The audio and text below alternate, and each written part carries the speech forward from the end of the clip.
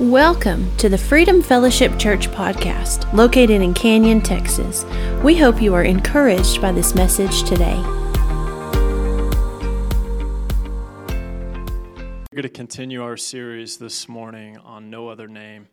And I want to remind us of a scripture that has been used every week so far. It's out of Psalm 20, verse 7.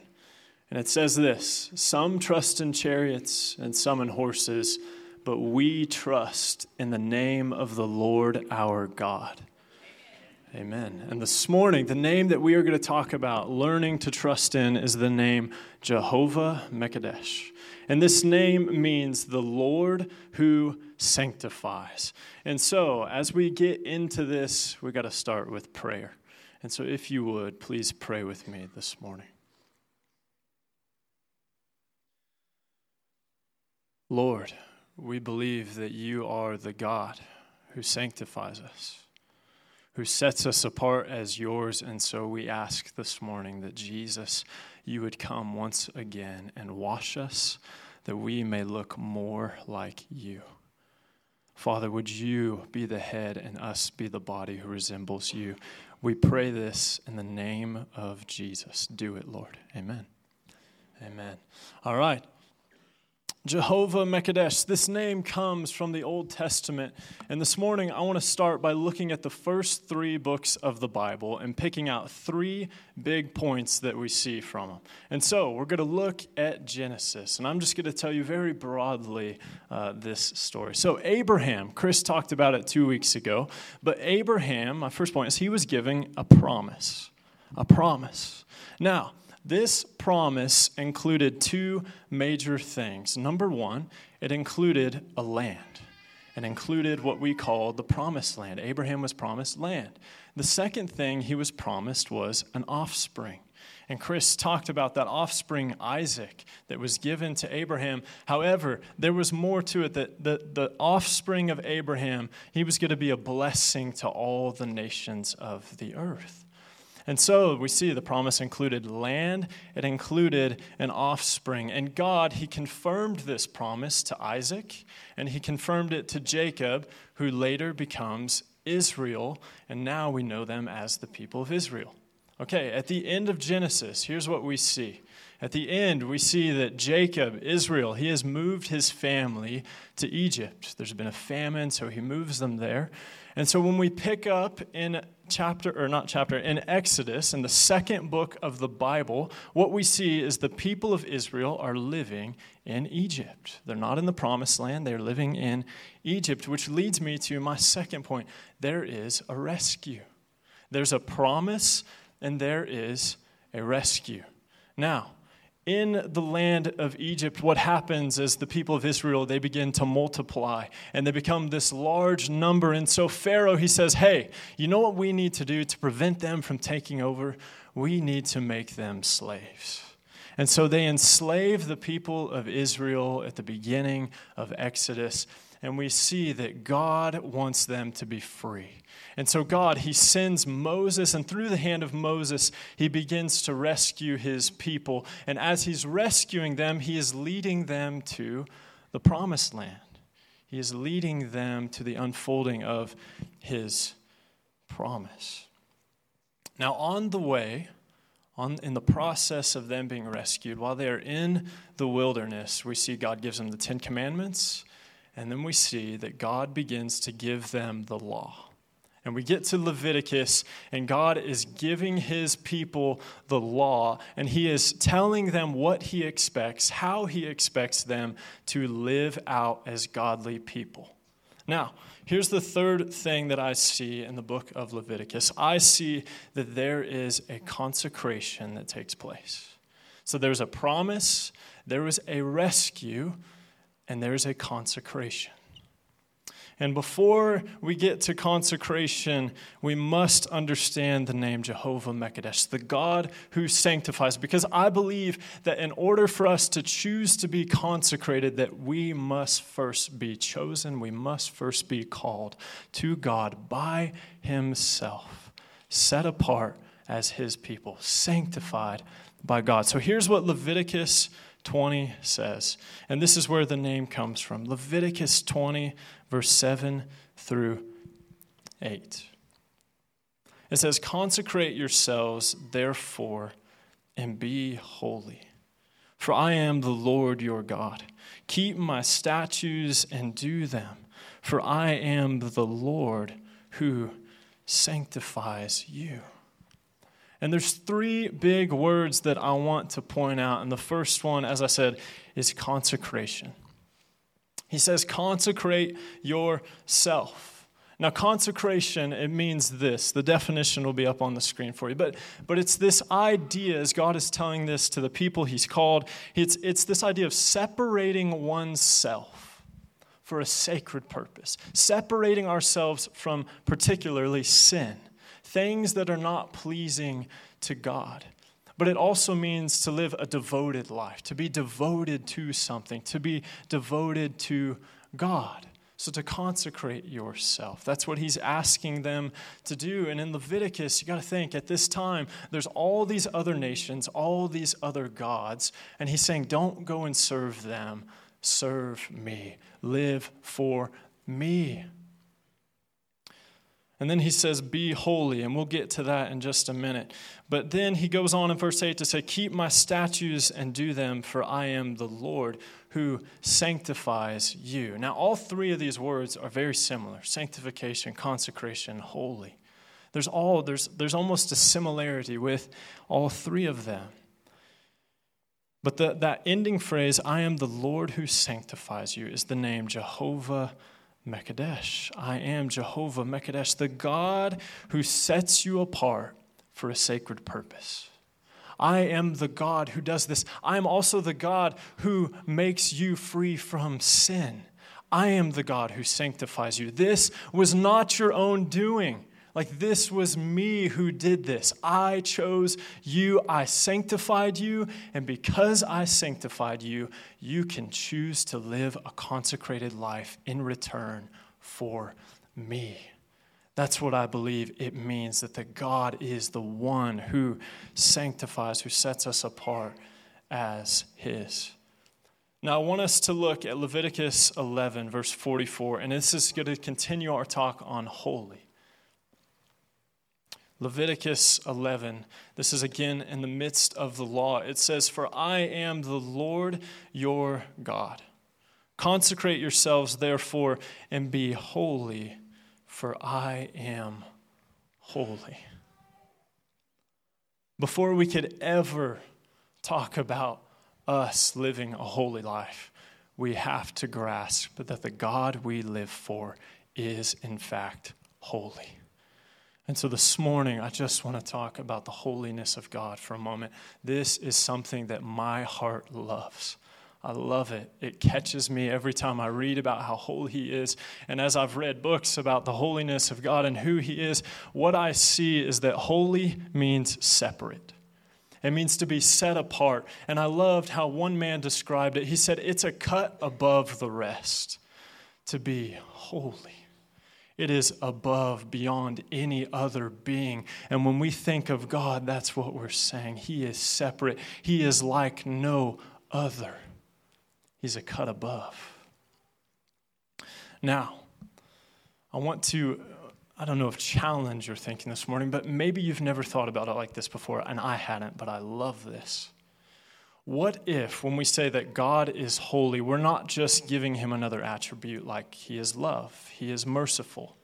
But what if when we said that God is holy, it meant in everything he does, he's holy? For instance, if God has a holy love, his love is far greater, separate than any other love that we could ever encounter. And when we say that God is holy, we could say that his righteousness is holy. It is separate. It is far greater of a righteousness than any other righteousness there is. And we could continue on that list that he has a holy grace and a holy mercy. Because he is a set above. He is separate than all other beings. And so everything he does is greater, is separate than anyone else. Now, holy, what I would say the secondary definition, it could also mean pure. that God is pure. He is without sin. He is the spotless Lamb. So he's holy. And God, he desires for his people, because he's holy, he desires for his people to be holy. He desires for us to be set apart, to be separate, to be a cut above, in a sense, not in a way of pride, but a way to resemble who he is, to resemble who our God is. That is why he has called you and me to holiness. Now, there's a big problem. I am not a holy man. In fact, here's what I see as a huge problem. I would say that, I've heard it said that sanctification is a process. That becoming holy, that living for God, this is a process that's going to take a lifetime. And I think absolutely there's truth to that. Because when I first started believing in Jesus, I wish I just never sinned ever again. But did that happen for anybody in this room? If it did, praise God. But that didn't happen for me. Okay, I still mess up. I do. That's just the reality of what I live in. Now, here's the big problem. And I'll just speak for myself. I won't speak for anyone else in the room. I will speak for the 2-year-old, though, in the nursery, because he's the same way. I am stubborn. I am stubborn. And my 2-year-old son is stubborn. And here's what Deuteronomy 9:6 says. Here's what God says. Know, therefore, that the Lord your God, he's not giving you this good land to possess because of your righteousness. For you are a stubborn people. Not you, the people of Israel. But he says, you're stubborn. I'm not giving you this promise because you are just so good and righteous. No. That's not the reason you're inheriting this land. It's because I'm good. It's because God is holy and he has decided to sanctify a people. But stubbornness is a real problem. And here's what I notice about stubbornness. Stubbornness often has to do with selfishness. It really does. If you think about it, a stubborn man is a selfish man. My son is selfish. He is, okay? He doesn't know any better. But at dinner time, I don't know why. I told this story at Desperation. He's on this kick right now because all the parades that happen in Canyon, we get all this candy, right? And he's on this kick at dinner time where he's like, I don't want anything but a sucker. I'm like, dude, what is wrong with you? You're not getting suckers for dinner. And so I'll try to set in front of him his favorite meal. You want some chicken nuggets? You want some strawberries? Sucker. Dude, no. And it just goes back and forth. And then he's throwing a fit on the ground, sucker. And then he's crying. I'm like, you are so stubborn. Dude, you love strawberries. Just eat the strawberries. Right? But that's what he does. That's what he does because he's stubborn at heart. But how many times do we read something in the Bible and we know it to be true and God is telling us, do this, live this way, and we just go, no, I don't want to. Why? Because I won't speak for you, but I'm stubborn. Stubbornness can get in the way of us becoming holy people that live for God. Now, what I want us to do is I want us to kind of look forward, and I want us to remind ourselves of these 3 points. There's a promise, there's a rescue, and there's a consecration. There are these same 3 things in the New Testament. Here's what we see. Number 1, there's a promise. There is a promise, and just like Abraham, we are promised a land, and we are promised an offspring. And here's what that looks like. In John 3:16, this is one that we know. That God, he so loved the world that he sent his one and only son, that whoever would believe in him wouldn't perish, but would have eternal life. You do realize that your inheritance is a new heaven and a new earth. That is the land that you have been promised. Now, you have also been promised an offspring, not physical children. You're not guaranteed that. But you are promised in John 1:12 that to all who did receive him and to all who believed in the name of Jesus, he gave the right to become children of God. So there's an offspring and there's a land. This is the promise that God has for us today. Now, number two, there's a rescue. Just like in the Old Testament, there is a rescue that takes place today, and it has to do with slavery. Hear me. Not physical slaves like they were in the Old Testament. We are talking about a spiritual slavery to sin. And Jesus wants to free you. He wants to free you from the sin that so clings close to your heart. And how this happens is you believe in the name of Jesus. You believe in the promise. And when you do, you become children of God. And something takes place when you believe in the name of Jesus. And that's what we call sanctification. Sanctification takes place the moment you believe. Let's hear what Hebrews has to say about this. In Hebrews 9:13-14, it says, "If the blood of goats and bulls and the sprinkling of defiled persons with the ashes of a heifer sanctify for the purification of the flesh." He's talking about the Old Testament, the sacrificial system. If this sanctified them temporarily on the outside, how much more will the blood of Christ, who through the eternal Spirit offered himself without blemish to God to purify our conscience from dead works to serve the living God? See, the blood of Christ. The blood of Christ. It is the only thing that has made you holy. As it said in Deuteronomy, it was not your own righteousness. It was not your own doing. It was the doing of a holy God. It is his blood that has made you righteous. And in Hebrews 10, this one's not on the screen, but in Hebrews 10:10 it says, by that will we have been sanctified through the offering of the body of Jesus Christ once and for all. Now, how does this work? Here's my question, and here's the problem I run into. If sanctification, if God setting me apart, freeing me from sin once for all has taken place when I believed in the name of Jesus, how do I still struggle with sin? Why do I still struggle with sin? Why do we still act as stubborn people? And here's what my belief is that yes, Jesus has sanctified you, and his blood is enough to save you. And it is enough to wash you clean. But at the same time, just like in Leviticus, God is asking us to consecrate our lives back to him. And so here's what I see, a consecrated life to live for Jesus. Here's what this looks like for us today. And Chris, I'm going to invite you up here. You can come and play. When God has sanctified, it's now us who consecrate ourselves, but we don't consecrate ourselves on our own. Like, yes, we strive for holiness. You should strive for holiness. You should strive to live a righteous life. But we do it alongside the Holy Spirit. Like, God has given you the Holy Spirit, this set-apart Spirit, to come in here and work inside of you. But Romans 12 says this in verse 1 and 2.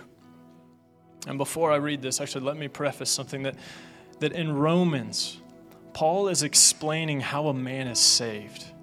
And he is explaining for most of the beginning of Romans, in the middle of Romans, that man is saved by believing that Jesus Christ was raised from the dead and confessing with their mouths that he is Lord.